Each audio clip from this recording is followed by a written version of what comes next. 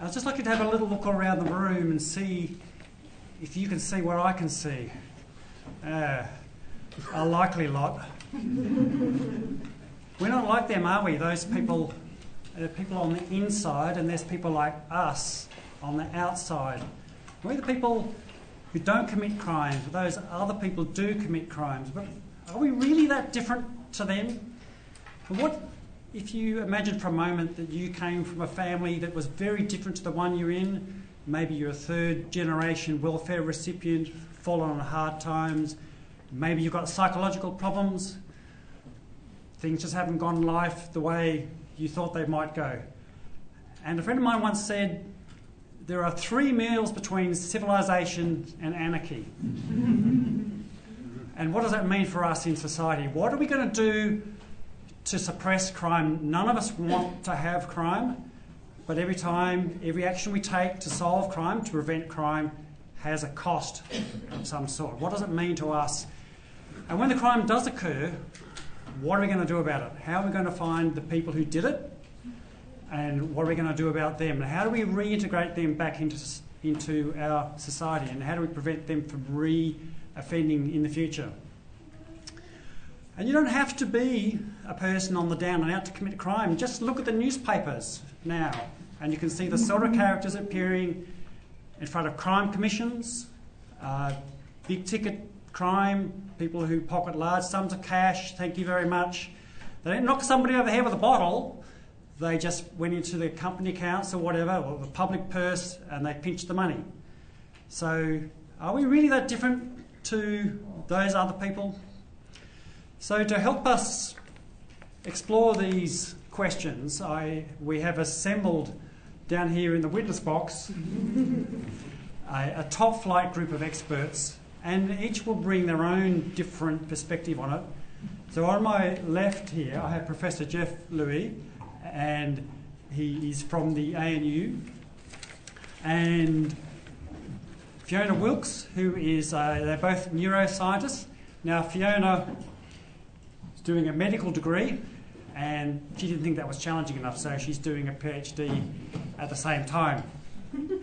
Now, both Fiona and Jeff will bring in this neuroscience angle. And what's going on inside our brain when we commit a crime?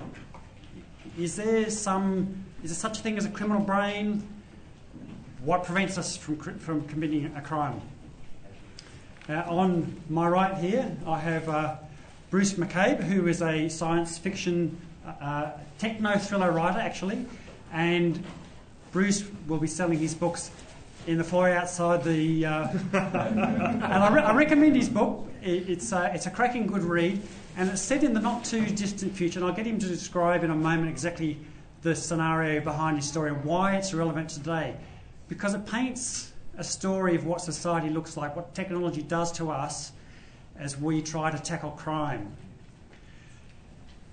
And on my far right, I have Professor James Robertson, who is former head of forensics at the Australian Federal Police and an Order of Australia recipient. And James was in charge during the post-handling of the tsunami in the Indian Ocean. So he's seen a lot of things up close, and I think a very personal view of what crime really means and how we solve those crimes. So I'm going to throw to Bruce first, because Bruce has kind of painted a story in his book called Skin Job. Don't forget to buy it in the foyer, and he will sign it for you. Good plug, right? I'm very happy with the value I'm getting out of this so far. What I'd like to do is to get Bruce for you to describe the sort of world that exists in Skin Job. What's it like?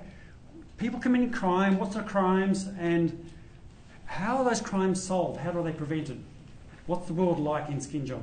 Okay, so very, very briefly, I've just spent the last sort of 20 to 30 years in technology innovation, so my background is in science innovation. And Skin Job was a labour of love where I wanted to explore the effect on not only criminals but on the policemen themselves and policewomen of what this near future might look like based on the technologies that I had been seeing in labs that aren't here yet, but they're coming. So it's a world in which police actually have polygraphs. Oh, there we go. They turn on the lights. Have polygraphs, lie detection, multimodal lie detectors that are based on different biometric factors such as iris dilation and face flush and this sort of thing. And they have handheld devices in the street. These things exist today in laboratory form. They're not particularly good. They top the wish list of many US police departments, portable holographs. They're the sorts of things that the police really want in situations like the Boston bombings, where there's enormous time pressure to triage a whole lot of people rapidly to stop a bomber before another bomb goes off. So it's a world in which that sort of device is actually sitting next to the handcuffs and pepper spray for specialist officers. A world, obviously, where surveillance goes further than we already know, with more rapid face recognition, with police forces using cloud computing resources from companies like the Googles and Amazons of the world, requisitioning on demand the compute power they need, because compute power is going to be perhaps the enabling or limiting tool in police work in the future. It's a world in which surveillance goes into the audio very much more than just the visual in public places, and one in which citizens, and I really strongly believe this is a part of where we're going, citizen surveillance and citizen participation in policing becomes far more integrated with the phones we carry and these CCTV systems that are in our shops and stores. Because at the moment, if you remember the Boston bombings and all these scenarios, what's the first thing that happens? Everyone collects the hard drives and they ask people to give them their phones, and we want to find those video clips. You were there, can we just assemble those? And then they go through them, and it takes weeks.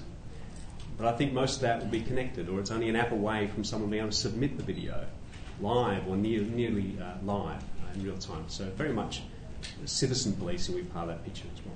So that's probably in a very brief nutshell, yeah. So I'm just wondering how you feel about the idea that you're at a crime scene, maybe there's a Boston bombing or something like that, and the policemen are wandering around the place and they're going to hold a device in front of you and they're going to say, this is a portable lie detector. How do you feel about that? Do you feel comfortable about it, or is it something that you would like? But maybe you're on the other end of this. Maybe you are the victim of the crime. And so it's not just about whether you're the perpetrator, but to what length are you going to go to have the people who are guilty found and brought to justice? I think I might throw on that one to our neuroscientist here and say, now Bruce has brought up the idea of a lie detector, right? Is the concept even viable? I mean, in the movies, it's great because, you point this thing at the person and, oh, you're telling the truth. Oh, you're lying. No, you're telling the truth. Does it actually make sense from a neuroscience perspective to have a lie detector? No. Not yet. Not yet. There's been a fair bit of research. It's not directly our research area, but there's been using a modality mainly called functional magnetic resonance imaging. They've been trying to look at the function and changes in the brain in a similar method to those that have been used in the past, like positron emission tomography. And these basically look at changes in the metabolism of the brain, trying to work out whether certain parts of the brain are activated or deactivated, and whether that gives you signals or patterns that may help you tell what people are thinking. And the short and long of it is, at the moment, these techniques are still being studied and developed, and it's actually an enormously complex system. It's something that Rod and I have spoken about before, that the brain and human beings are immensely complex, and trying to work out whether something is an activation in one area or a deactivation in another area or a dampening of part of a circuit, that makes it really hard to figure out at a realistic level what the significance of a particular finding is. And most of the studies to date have tried to match things on fairly simple models of deception. So someone is, for example, some studies that we were reading in the review article from Nature were that someone has a card and they picked a card and they're supposed to lie about whether they have that particular card. And of course, this is a variant of things that people do, but it's certainly not necessarily the types of situations that you might be looking for. But this is not to take anything away from thinking about the future with science fiction. at that. But certainly that's not something we can do currently. It's certainly a great plot device, isn't it? Yeah. But there is no, I think what you're saying is there is no little switch, no little spot in the brain you can go, that's a lie indicator. These are all indirect measures, are they not? They're based on the idea that to tell a lie, it's something that's much harder for you to do than to tell the truth. So you're putting this conscious control into going, nope, I am going to consciously lie about this now. And there are bits in the brain that do light up when that happens. And there's a lot of, I think, excitement at the moment about the fact that we can use these to tell when someone's lying. But of course there are also a lot of times when it's not, you may not necessarily have those bits light up when you're lying. For example, psychopaths, where there's just much less of that emotional connection, may not have those changes. Or if you're telling a lie because the truth is so abhorrent to you, it might actually be less effortful to tell that lie, and we can't tell that difference with the brain scans at the moment. The other scary thing about them is while there's an awful lot of excitement around these, yes, we can tell when people are lying, and yes, that can actually be quite sensitive to tell when people are lying. It's really, really, we talk about sensitivity or specificity, and it's not specific. So we can say someone's lying, but if a lot of people are telling the truth, it can also say that people are lying and know they're telling the truth, and we haven't yet got the technology to a point where you're not, if you're using this technology in law enforcement, where you won't be putting people in prison for no reason other than profiling really and thinking that they're lying, and then the computer will tell you that they're lying, but they may not be. Yeah, it's a false positive problem. So you might pick up the two people that really are lying, but you might pick up out of 100 people, 67 other people, and you say they're lying, but they're not, but you've locked them up as well, and you might have sent them off to Titan to go to the penal colony. But this is where it gets fascinating, because what we've got is a highly imperfect set of technologies, and the trials of the PCAS device that was trialled in Afghanistan and Iraq, this little handheld thing, do you know about the roadside bomb? Had about 63% accuracy, sometimes 67%, different conditions a bit higher, which is not good enough when the guy asking questions is holding M16. Right? So you don't want to be dealing in absolutes and saying you're guilty on the basis of this, because you might get shot for the wrong reason or sent off. However, we're living in a world in which the police are being asked to protect us from people that are prepared to commit suicide to kill us. The punishment is not a deterrent. They're being asked to use more and more imperfect measures, even if not specific. They're not being asked to put it in a court of law. They're being asked to help to protect us before the next incident occurs, which is where I think it's interesting. It's blurring, and where people get desperate and they say the imperfect is better than nothing.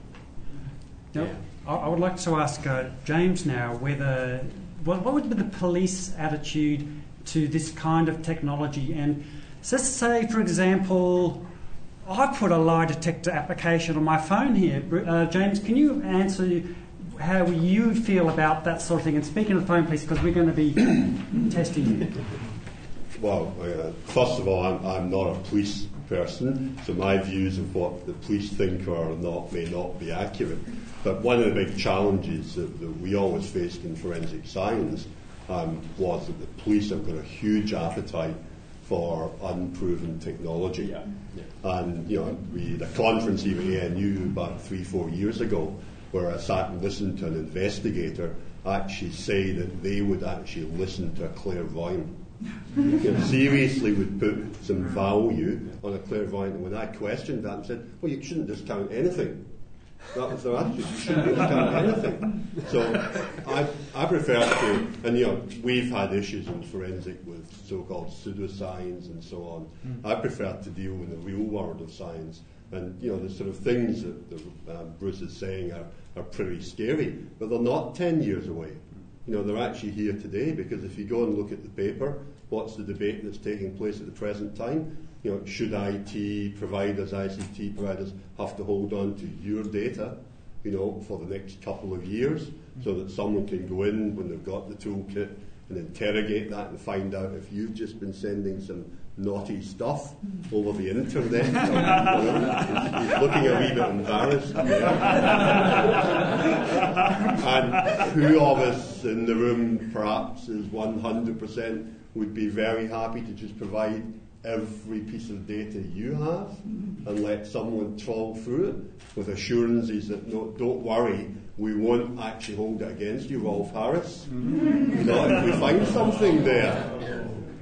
So I think it's the whole issue of balancing what you're willing to put up with in terms of invasions of your personal privacy against protecting, if you like, broader society is a real live issue. Mm-hmm. Yes, and we're going to be asking you to contribute questions. Don't feel you have to wait for me to invite you. Put your hand up at any time. I'm going to ask James another question first, though, and that is, things like DNA evidence have the aura of being correct, right? So the DNA marker says that there's a 99.9% chance that your DNA is, the accuracy of this test gives the illusion that it's going to be correct. But how do you interpret that? And here we've got a situation with a lie detector. If that stuff is presented in court, what's the witnesses? What are the jurors going to make of this? How do they interpret something that's really quite a subtle thing? And James and Fiona described some of the challenges with lie detectors. How do you see that challenge, James? Well, there's actually been quite a lot of recent research about how bad we are at actually communicating science to jurors in those sorts of situations and how much they understand and don't understand. Yeah.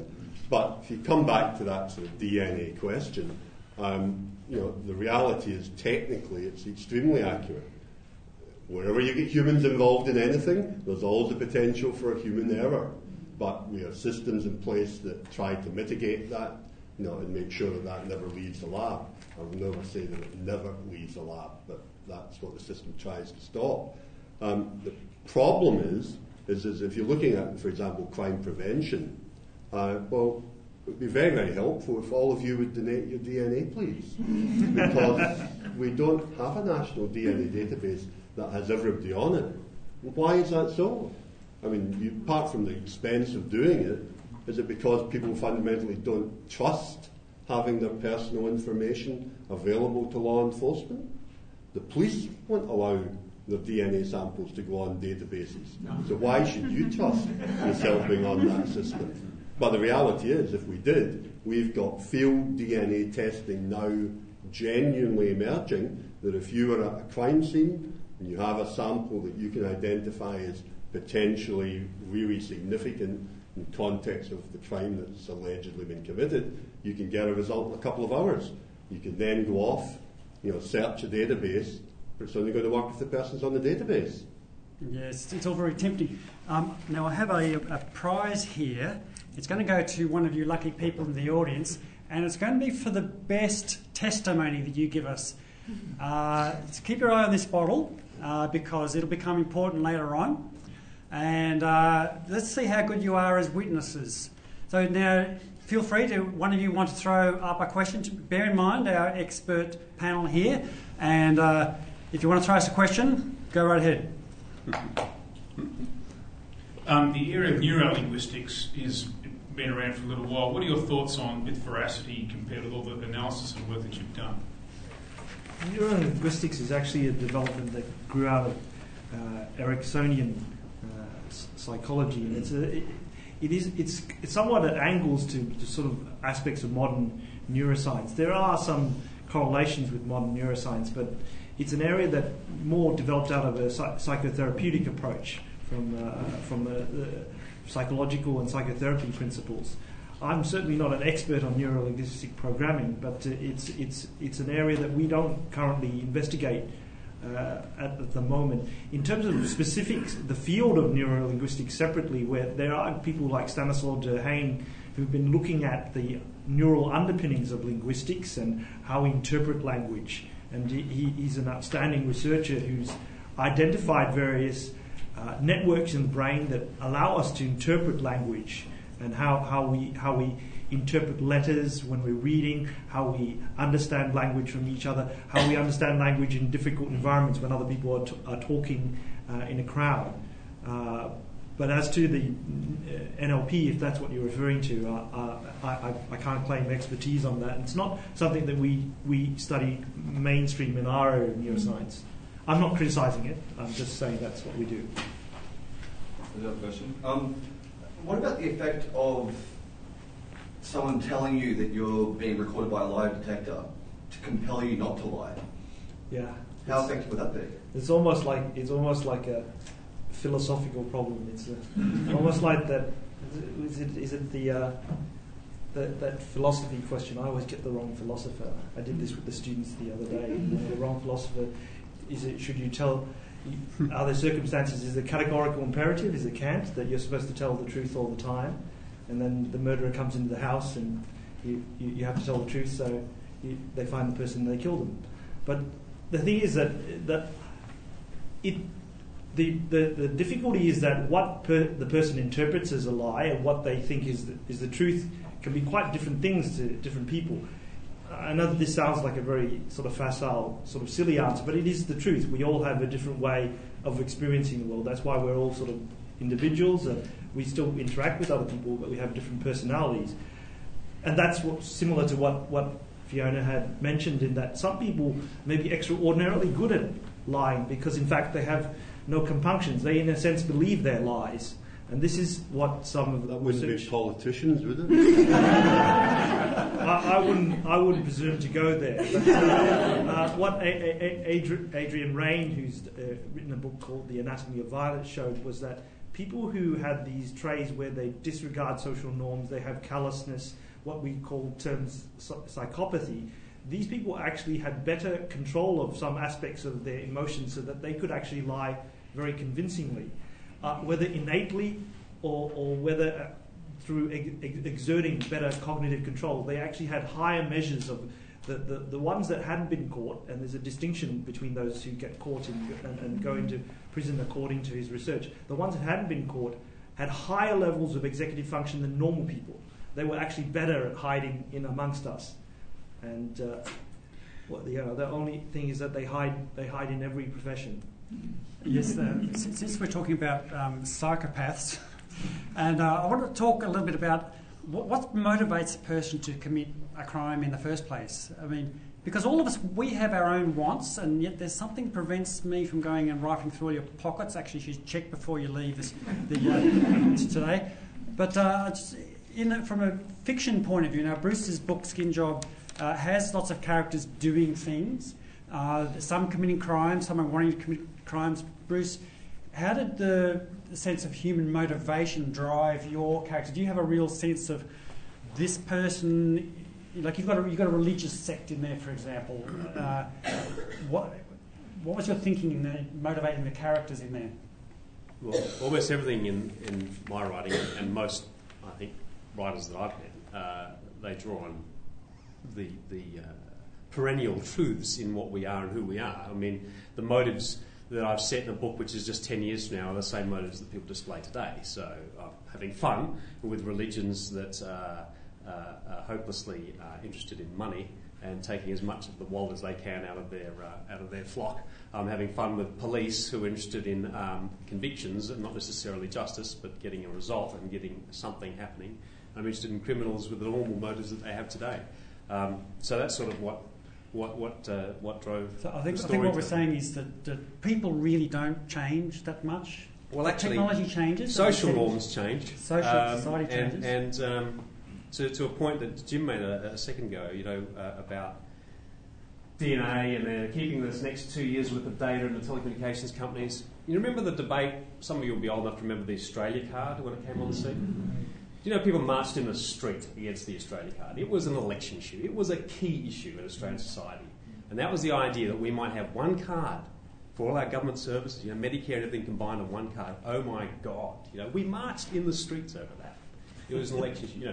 Now we're like, why isn't it on one card? It's not convenient. I mean, for God's sake, I'm going to carry 3 of them. There's a social norm which has been reset. And even this debate about the telcos having to keep our data for 2 years, it's inevitable that they will be asked to keep more and more of it, and then they'll be able to make it live on demand for the last 2 years of the police service. Why? because our norms are being redefined by our insecurity about terrorism and other threats to us. As people, we're prepared to give up so much more than we were just a few years ago in terms of our personal value. It just shifts. It's like a continuous shift. So I constantly look at that as well. I was just going to say, I'm just back from an overseas holiday, which I won't share with you, but it was terrific. One of the experiences I had in it was I visited the former East Germany, and our tour guide, Andreas was his name, lovely guy, and he was describing what life was like in East Germany under the communists, and it kind of resonates in this conversation we're having this afternoon, because it wasn't nice. He said it just was not a nice place to live. You couldn't trust your neighbour because they would be spying on you and dobbing you in and so on. And I just wonder, is that the next step beyond intrusive invasion into your personal space? That we produce a society where, well, I don't trust you, and I'm going to sort of tell the police maybe they should be looking at you and whatever else. What's happening now? I mean, look at the Crime Stoppers lines. They're filled with people calling their neighbours because they had a fight last week. Exactly. And you've answered your question is that you're talking about criminals as if they're a sort of separate class of human beings. I mean, who are most of the people who are so-called criminals? They're folk out committing burglaries, trashing your car or whatever else. And I'm not saying that some of them aren't, if you want to call it, genuine criminals. Mostly their motivation is either just disrespect for other people's property, or I need money to pay for my drugs. And then do we criminalise people, or are they actually criminals? So what is this preventing most of us normal law-abiding, us that is? That we're not like Mr. Rand's daughter, and we don't stumble in to taking drugs and getting hooked on them and then taking over our entire lives and our conscious thought processes, so that we don't actually make radical logical choices. So drugs, I have a theory that intelligence is more about justifying our emotions than it is for solving problems. In fact, one of the fundamental problems we have to solve as humans is, why do I feel this way? You have intelligence to do that. So what are the main inhibitors? Is it a really strong sense in our brains? Is there something we can measure that prevents us from getting up and doing something inappropriate? I mean, we have an impulse to do something, but we don't for some reason. I think it is an awful lot about social norms. But from an evolutionary perspective, there's an idea that our brains have evolved the way they have to be social and to be successful in the big groups that we are, and so that as humans we're successful. You have to have this group cohesiveness, and then you need to set norms, and there needs to be some circuitry with bits in your brain which make you then adhere to these norms. And there are some theories about the development of other than people who are committing crimes because of drug addictions, but the kind of career crims that they used to think of, in that they don't develop so many of these social norm pathways that we have in the brain, and so the brain is really just not responsive to learning the way that you and I learn, in that what's acceptable, what's not. We learn that primarily sometimes by fear of what the rest of society will think, and so it's a lot of this fear conditioning. I know I can't do that because that's bad, because that's outside of the social norms, and that will get me ostracised from the group. But there are people who just, from very, very young ages, don't learn that way. And if you don't have that stopping you, then why should you stop from doing something to get you what you want? So would you say that we each learn from an early age, like we build up a mental model of how the world operates? So there's a bunch of rules that says that if I behave this way, if I do this, that will happen. So there's a group of people who go down the criminal pathway who learn from their parents, from the environment, that if they commit a crime or whatever, it gets them sort of satisfaction. I think the thing is that, as Fiona said, there is an evolutionary perspective, but there's also a social cultural perspective, in that the way that society deals with people can sometimes influence whether people fear the punishment as well. So it's a mix, it's a combination of both factors relating to people and their brain development, their upbringing, the social norms. So it's an interaction. It's never just inside the brain. It's also within the family and society, and people who've been traumatized can respond in certain sorts of ways as well. And there are some people we think that have neurodevelopmental changes. They are different, and this. And this young gentleman may be one of them. He worked out how to turn on the light, and all of us couldn't do it. So it's this interactive effect. But some people may actually have,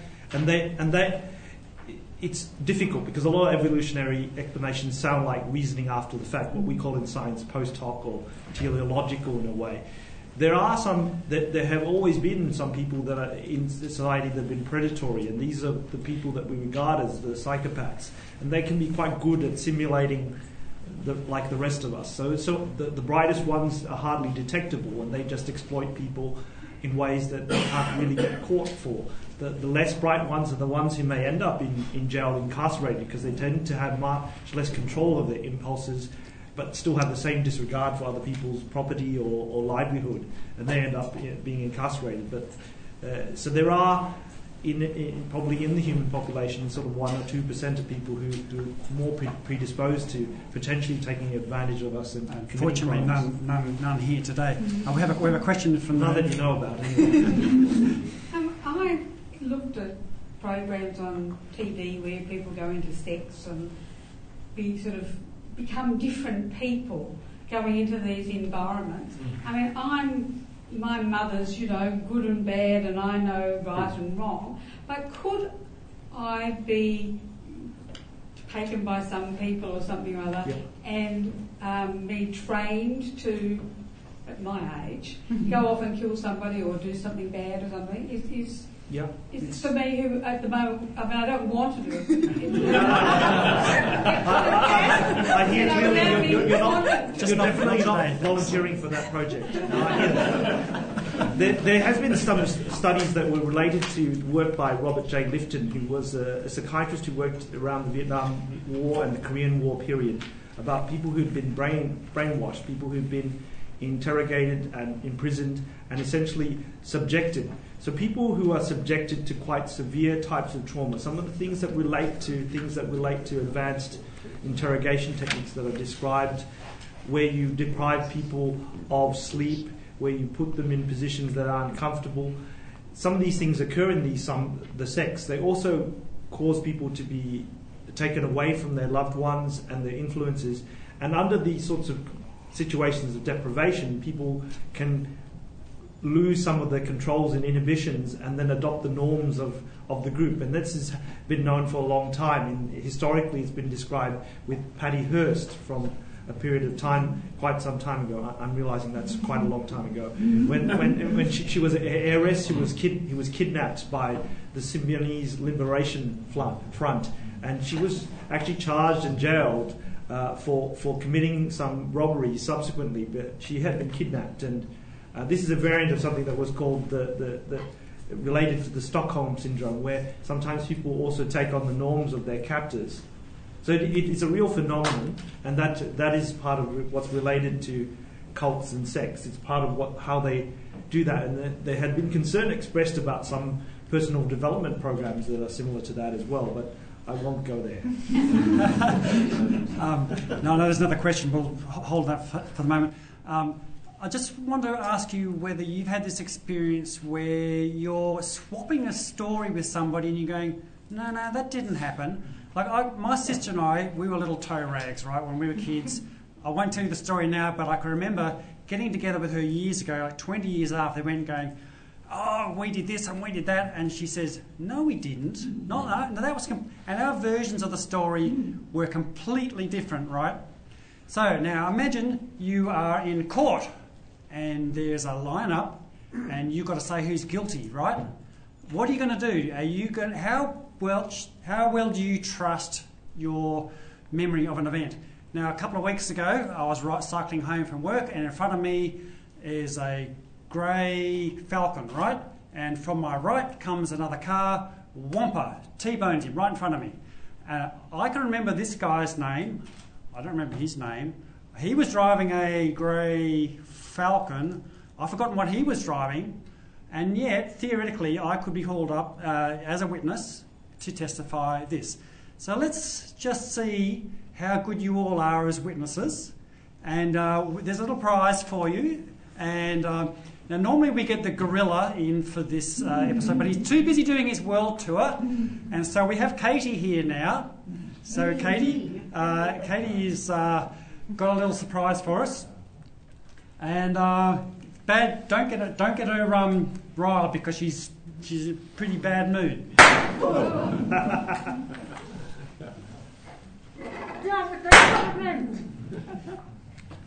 Yes, and Katie, by the way, is also a fantasy novelist, but you can't get a book today. And by the way, Katie... Right, now, who can remember what just happened? 30 seconds ago, that was... Katie stood up, popped 2 poppers, Dan, you passed a drink over and went... Oh, that's been hard to argue with. I was trying to nudge Fiona and say, come on, you're supposed to... Where is the bottle of wine gone? Because that's your prize. It's in the bag. All right, that's... by the way, I did have a much bigger party popper. It was the size of a small hand grenade, and I was a bit worried. We're going to blow the walls off this room. It was not a good look, so let's not do that. So where's the bottle of wine? It's in the bag on the ground. It's like one of those kids shows where they have to keep pointing.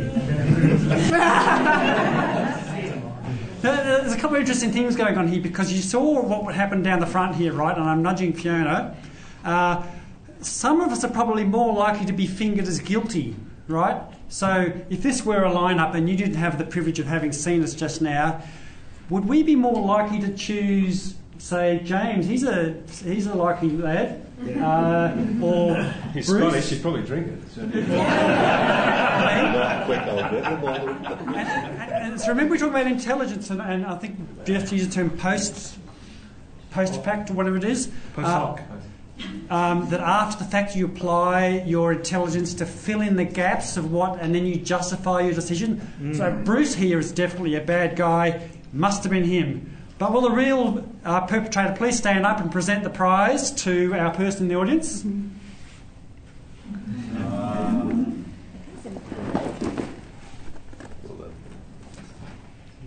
Fiona, thank you. I think I'll up the back. Get it later. Thank you. If we don't finish it off. And then another way you can improve the experiment for next year. So this audience is disqualified. You can make them count how many pops and do more pops. That's how the gorilla experiment was done. They got them to do that. Because they're concentrating on one factor, is that yeah, it? that's right. It's attentional. It's sort of a version of attentional blink. So how in the evidence, like you've been to court a few times, I think, James, you presented evidence. Have you seen, what's been your perception of how a witness You've seen a more meticulously organised. In fact, you've probably been a witness in court many times, I would. Yeah. What's your perception of what you've seen in those events? You mean, are you asking me to talk about eyewitness stuff, or as a general statement, eyewitness stuff is entirely unreliable, unless you actually know the person that you've seen. It really is incredibly unreliable, and there's been a lot of psychological research that has demonstrated that. What do you mean by know the person that you've seen? So the eyewitness knows the person they've described. Exactly. Yeah. If you haven't actually seen the person before you actually know the person, then it's very, very unreliable. And this is a problem in the United States, is that there's a very large number of people in jail, and a lot of the evidence has been basically eyewitness testimony that they saw the person.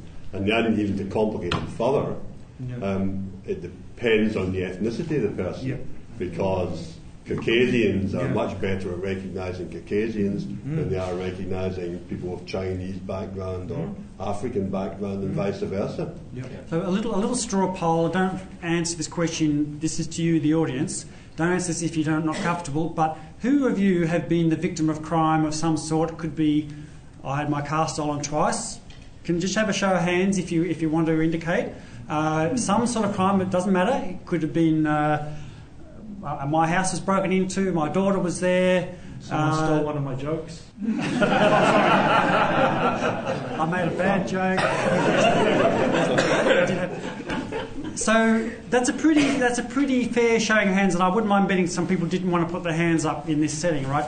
So James, what would you recommend to our other experts here? What would you recommend to anybody here who experiences a crime? What should they do other than dealing with the immediate crisis, whatever it is? What would you recommend that they do? Well, I'm not a psychiatrist or a psychologist, and I think the answer to your question lies there. But purely from a forensic perspective, touch nothing. And call the police. Well, maybe we'll go back to contamination of evidence at the moment, but perhaps from a health viewpoint, it's important. Obviously, the first thing we teach all our health professionals as well, and it applies to the public, is take care of your own safety. Make sure that you're safe and in a safe location. And then often people have their own coping strategies, so we're not suggesting that you necessarily need to see a health professional. A lot of people talk to their friends and families when something's happened that's bad, and that's part of normal coping that people do. And for most people, that's fine. There shouldn't be any. The evidence is very much against forcing people to undertake counselling or debriefing. But if things are persisting and you're concerned about something, the best thing is to go and see your GP, and the GP can make the appropriate referrals or support you in the right sort of way. But in the first instance, like anything, it's to be safe. Then punch a wall. Make sure there's not a stud behind it. Break your wrist. So we had a question. It's called anger management. Red wine helps as well. I was just curious, you touched on the subject of evolution, and I'm just curious, in the last 50 years, it seems like society in general has more heinous crimes in the population. Is it just maybe... That's a good question. But this is a good question. Is it more of the sensationalism, the media getting in there, that is being identified more often now, rather than there's actually more...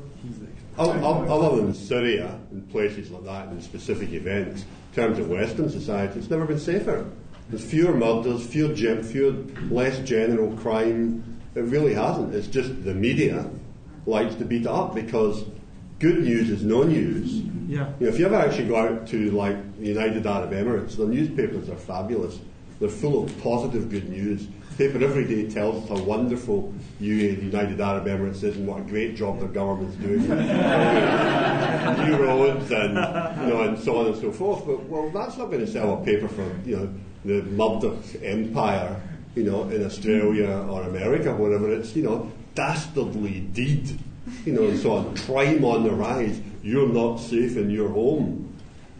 It's the media that's beat it up, but fed by the public's desire to frankly have sensationalism. Just to continue on that previous question, is it like we're talking about future technology to help us to solve the crime, but is it that technology also responsible for in this crime?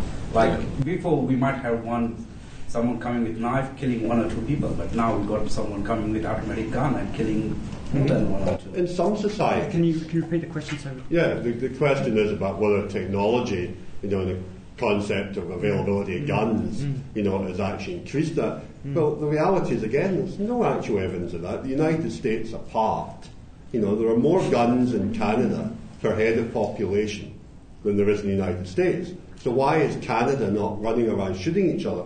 Well, fundamentally, it's because they've got enough wildlife to shoot. And they don't actually shoot themselves. There's always a few Americans across the border if you're really wanting.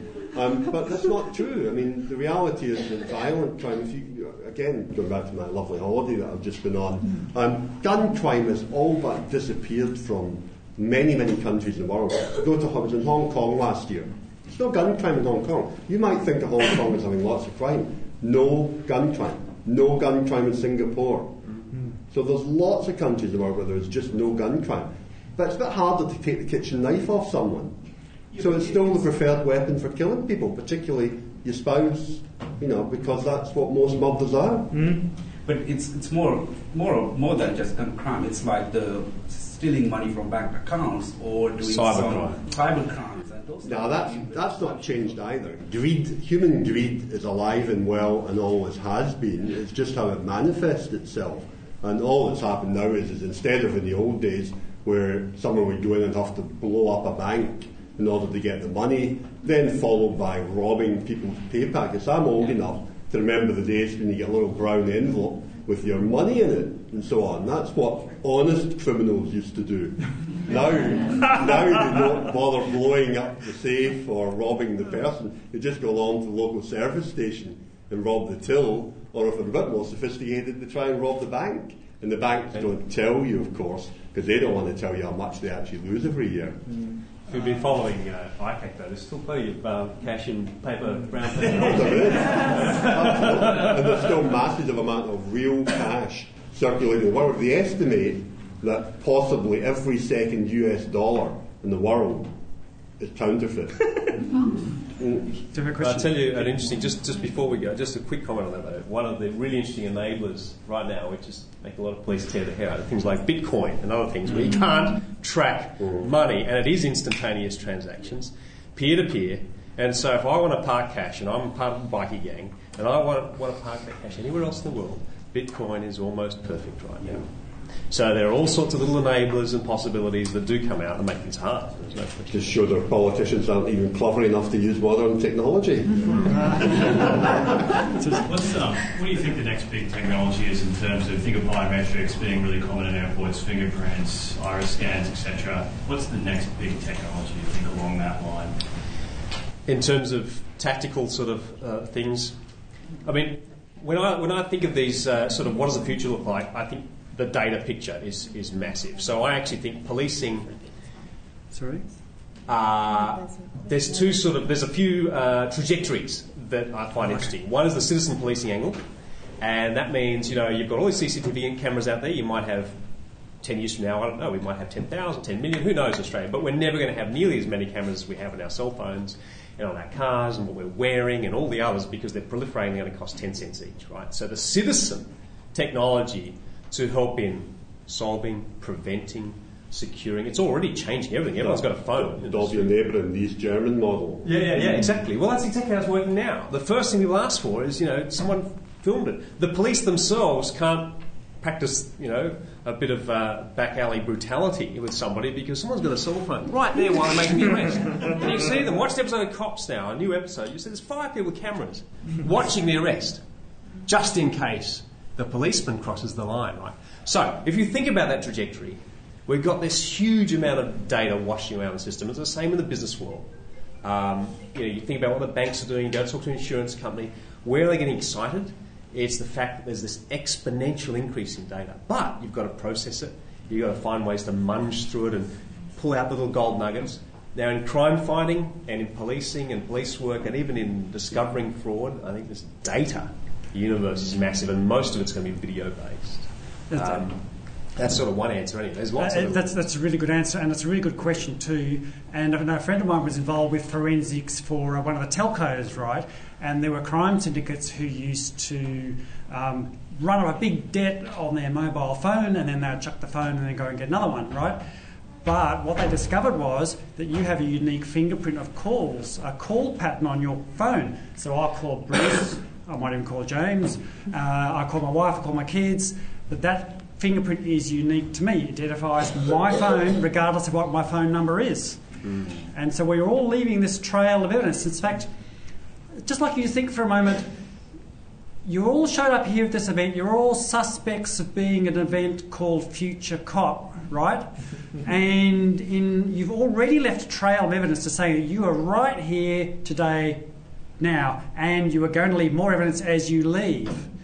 So I wonder maybe if our panellists want to pick up on that, because if we wanted to piece together what happened here, apart from my audio recorder sitting there and the cameras going, you've got your phones. Last year we had someone was videotaping us on their mobile phone. Well, apart from all the traditional things that they've left, hairs, biological material on the chairs that we could go around and collect if they're on the database and stuff. I actually did want to come back and comment on the question that you asked. I mean, the area that grew the largest in the time I was in charge of the AFP and has continued to grow is digital forensics. And that is, I mean, you know, putting aside all the traditional forensic things that you watch in CSI that are all rubbish, but have there some truth in them, and where these things are going to advance, the challenge is data. But the reality is, data is only helpful and useful if you can do it in a meaningful time frame. If you go back and look at the London tube bombings as an example of that, because Britain is, who's been in Britain recently? You can't travel 50 metres without being on a CCTV camera in that country. It's quite invasive. But you've got to collect all that. There are no automatic systems of looking through it. So they had literally hundreds of people sitting going through those looking for something. You know, we haven't got the search tools yet to search metadata. You know, that's the reality, the real reality of it. And in computer science, one of the most exciting little frontiers that no one's really talking about, except the people that are specialising in, is searchable video. So we can't search video at the moment. Just YouTube. You can search for the metadata around the YouTube clip, but you can't really search for objects within video. You've got to be very careful what you collect. This is the point, that these things are intelligence, and intelligence is only intelligence if you can actually get to it quick enough. I was over in the US and they have a program called TDAC, where in Iraq they collected every basically thing that blew up there over several years.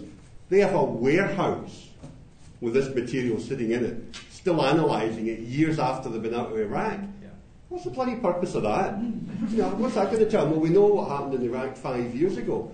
They turned around and told me one of the success stories because off of some explosive device piece they'd got some DNA. Said, we know who this person is. And I said, that's fantastic. Where is he? And he says, oh, we had to let him go because we didn't have that. But if we get him again, we'll know who he is. Time value. So time is the issue.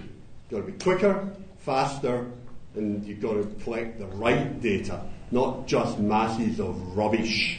We have some more questions up here. It's more a comment. Read recently that Henry Kissinger said to Bob Carr, and this is a person who's wired into the US intelligence community still to this day, I've never heard anything surprising come out of intelligence. Yeah. Sadly, that's a big failure, isn't it? Go on. And it does speak to, like, if occasionally you get the commentary direct from the people in CIA programs that echelon and all these things, and they say, look, you think we're listening to every conversation. Of course we're not. We're recording them all, right, essentially, but we can't listen to them all. We can't find information. The issue is the mass. Okay? It's that scene in the Simpsons movie where they've got that vast warehouse of people watching the screens, and someone exclaims in the sea at the back of these screens, I've got one. Yeah. We actually found someone we're looking for. Largely speaking, we're still chasing the terrorists. We're not ahead of them. Yeah. No. But that is the right at the beginning of this. We started down this track. But to me, that's the source of so much dramatic conflict and tension. Is the tension between the speed, the need for speed, the need to preempt, and the suicide bomber. There's no other way of dealing it. There's no deterrent. Dead. So you have to preempt. The only protection you can provide the community is to try and preempt the crime. Can I just say that the one thing I don't absolutely agree with you there. I mean, the one thing that, frankly, the police did a lot of work in this space is you preempt it by stopping the radicalisation of young people in these communities. Well, I was predicting this 10 years ago, and it's happening now. We haven't been successful with it. But the reality... Sorry? But that is preemption. Yeah, well, that's what we've got to do. It's the only. You can't solve it once they've got the suicide bomb on them, because even if they don't blow it up, someone's sitting with a switch at the side to blow them up. I think we have another question. Someone's been patiently waiting down the front here. Talking about DNA, why is it that you bring cases back that have not been solved 20, 30 years ago based on new DNA evidence? That's pretty simple. I'm old enough to actually remember the world before DNA, and it's always existed, but before we were able to use it in a forensic context. And when it first came in 30 odd years ago, you needed something the size of a 50-cent coin of blood or a big dollop of semen in order to get a DNA result. I can get a DNA result from your arm sitting on that wooden bench, so just be careful. The problem is not that. The problem is saying, well, when was that left, and does it actually mean anything in the context of what's alleged to have happened? So you've got to separate the biometric stuff. Police want to know who should we be looking for as quickly as possible. The other harder part of the forensic equation is were they actually involved in anything? What actually happened? There. Not just was the person there. And if any of you are interested in going and reading up probably the classic recent case of where DNA numbers were misused, read a case called JAMA, J-A-M-A, from Victoria, because it's a classic of where things can go wrong. I've got a couple of questions. One, we have a case in Canada where the forensic pathologist almost over 20 years had a certain interpretation over baby deaths, and it affected a lot of people. You're probably aware of that. How, as a person in society, I want to know that I can be protected, yet I also don't want my rights trampled on either. So how do I draw that balance to have my own comfort level to know that you folks are... Well, I could have a cheap shot at my medical colleagues, and I probably will, which is that, frankly, too many doctors are not scientists, so well done to the doctor who's doing a PhD. So, frankly, they come up with theories that are unsubstantiated by any evidence, and SIDS is one of the classics, and it happened in the United Kingdom as well. So, frankly, doctors need to get engaged in more proper research, and there was a big report into that case that said, unfortunately, pathologists are a very small number of people, often working and quite isolated, come up with theories, and the classic forensic witness that stands up with lots of authority and says, this is my view, and you have to accept it. Is there any DNA proof to say that we create evil from DNA? Is there any sort of... this is the are you potentiating your brain to be evil? I think yes. I'm not sure the evidence. Born evil. I'd say it's outside my expertise. It's a complicated area because of the issue of genetics aren't the whole destiny. It's always the interaction. We know even with the research that is shown in genetics that people's environmental changes can also cause changes in their genetics. The Dutch hunger survivors, the famine survivors, were more. The children of those mothers were more vulnerable to getting diabetes as a result of their mothers being starved during that period. And these were genetic changes just passed on from one generation, which is something like the Lamarckism that people didn't believe in before. So these are the changes and this is from a social and a cultural and a historical change. So it's a lot more complex than that, and I think the definition of evil is not really something that we can say from a medical viewpoint. That's something for society to decide. Evil's difficult. There's been some interesting research with aggression, though, and whether or not that has a genetic basis. The things that we know about genes and aggression is that we know, I think, about 1% of aggression can be explained by genes that we know. So we do know that there are some things which people inherit which make you more likely to be aggressive. Does that completely negate all of your upbringing and all of these layers that you put on top to go, no, I won't be aggressive, I'm not going to behave like that? Of course not. But there are certain things that people look at, and I was actually reading a very interesting case from Italy from a few years ago where a man had murdered another man because this man said something negative about his appearance, and he just snapped and killed this guy. And his lawyer got him a reduced sentence because they managed to show that he had one of these genes towards increased aggression. Yeah. It's a whole different area about culpability. Yeah. And that's really not for us to determine. It's probably the only time you'll hear me use this word is that there's almost incommensurable difference between my impression, and I'm not a legal expert, of what neuroscience and medical science shows, and how courts and legal systems interpret information, because we deal often, especially those of us who work with patients and their families, we deal with a lot of uncertainties, a lot of grey areas. We look at things in probabilities. But when courts ask us questions, they say, is it very likely probable? Is it this binary thing? And I wonder one day, will I get hauled up by just being contempt of court by saying, I don't really know. It's just so hard to work out, because real life is like that, and working with real people. And I'm sure that forensicists appreciate this too. It's a difficulty with engaging with the system that is in a certain way, and that has to be for society, I guess. And by the way, the first version of this panel was going to be called Future Crime, and people said, "Oh, you're naming it after the movie." Well, you remember the premise of Future Crime was that another who's the author of? You think about Minority Report? Minority Report. Pre-crime, right? So if somebody is like one of these ones, they've got a genetic predisposition to commit a crime, we think they're psychopath, or they've got some sort of evil blend that they're going to go only a matter of time and go and do something. Do we lock them up just in case before they actually commit the crime? That's probably a philosophical question. That's for us in society more than a science question, but certainly an interesting one to figure. We have time for one last question from the audience. I think there's a gentleman here. I had one. What about the people in society that would commit a crime, but in a way that society accepts? Say the general that leads his troops in a battle with an almost unacceptable amount of casualties or civilian deaths. How do they differ to the person that steals millions of dollars from a bank, or a person that walks into a house and shoots someone and steals all their money? Yeah, are they? We need a lawyer on this panel. So in my mind, what we define as acceptable and non-acceptable is a social construct, and it changes. But they still feel the guilt, and I suppose your question's about the neuroscience of the criminal, isn't it? Yeah, or even on the social standard.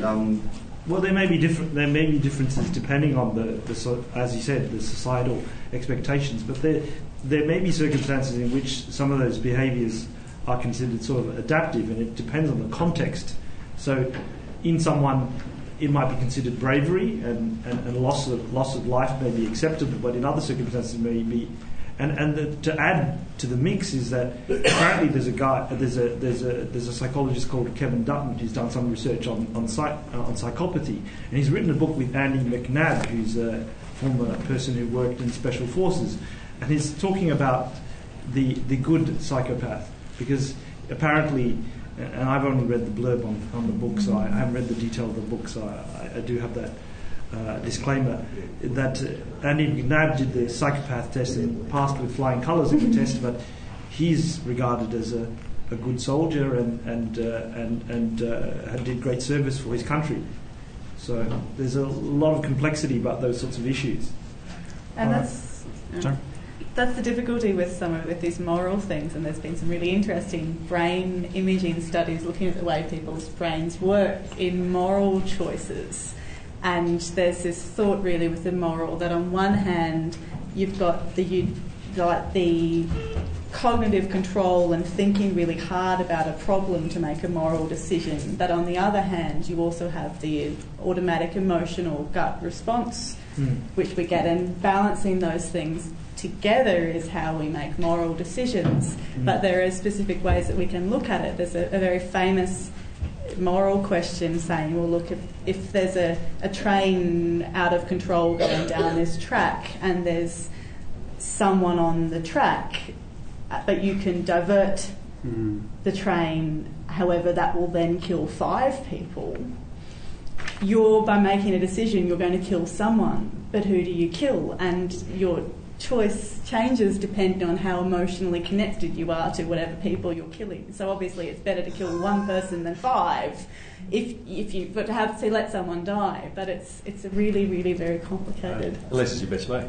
Fortunately, we don't have to conduct that experiment today. You were looking for volunteers, weren't you? I think now it's time to wind up, and I have heard research shows, of course it always shows, actually research shows that 97% of all statistics are made up, but I've heard that people on average come away from any event with 2 messages. So we do the sums, it's actually more than 2. I'm going to ask each of our panellists just to very, very briefly, if you've got 1 or even 2 messages you'd like to leave our audience with. Now's your opportunity. I haven't given time to think about it. Don't believe anything in CSI. And don't believe anything in CSI, and don't recreate East Germany in your society. And mine would be whether we like it or not. The pressures being put on our people in law enforcement will force more and more compromise in the way they police.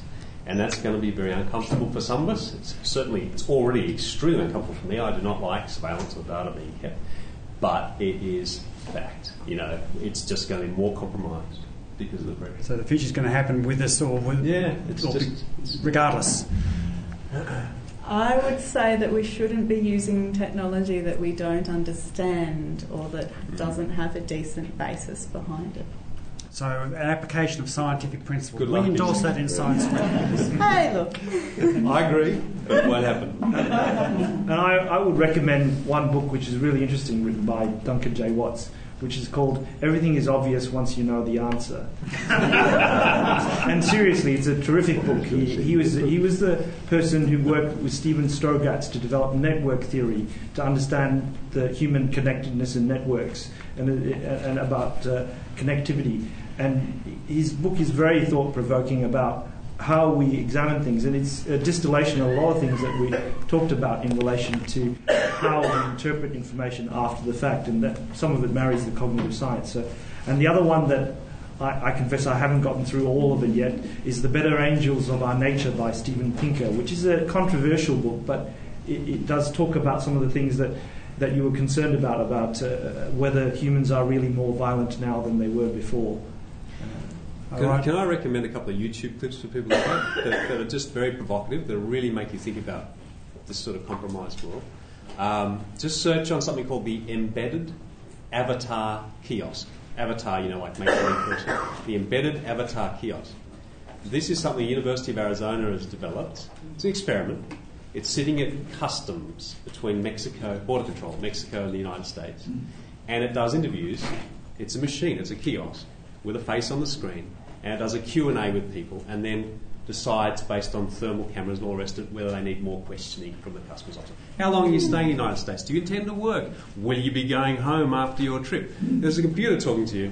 It looks at the iris dilation, all that sort of stuff. Just have a look at that clip and understand, as compromised as it is, they're pushing for this stuff like mad over there. They love it, That would be one. And the other one would be some neuroscience being done by Professor Jack Gallant, Gallant, at the University of California in Berkeley. Just look up his lab site.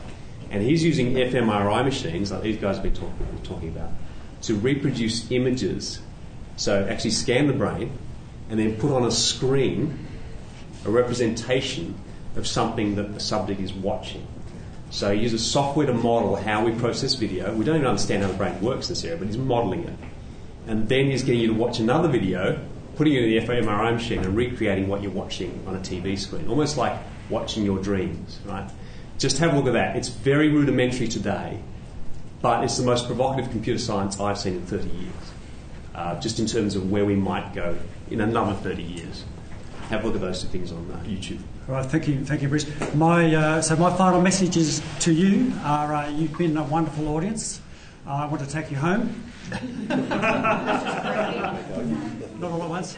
I'm already thinking about a panel that we might do for next year's Science Week. And I want to hit a big topic. This one has been pretty big, I think. But this one is, can science save humanity? Now, I don't know if you heard an interesting talk by Clive Hamilton recently. And here's a quick question for you. Don't try and answer it now. But if you were to add up the number of kilos of all the humans on the planet, what percentage would we make of all the mass of animal life? What would be that percentage of humans?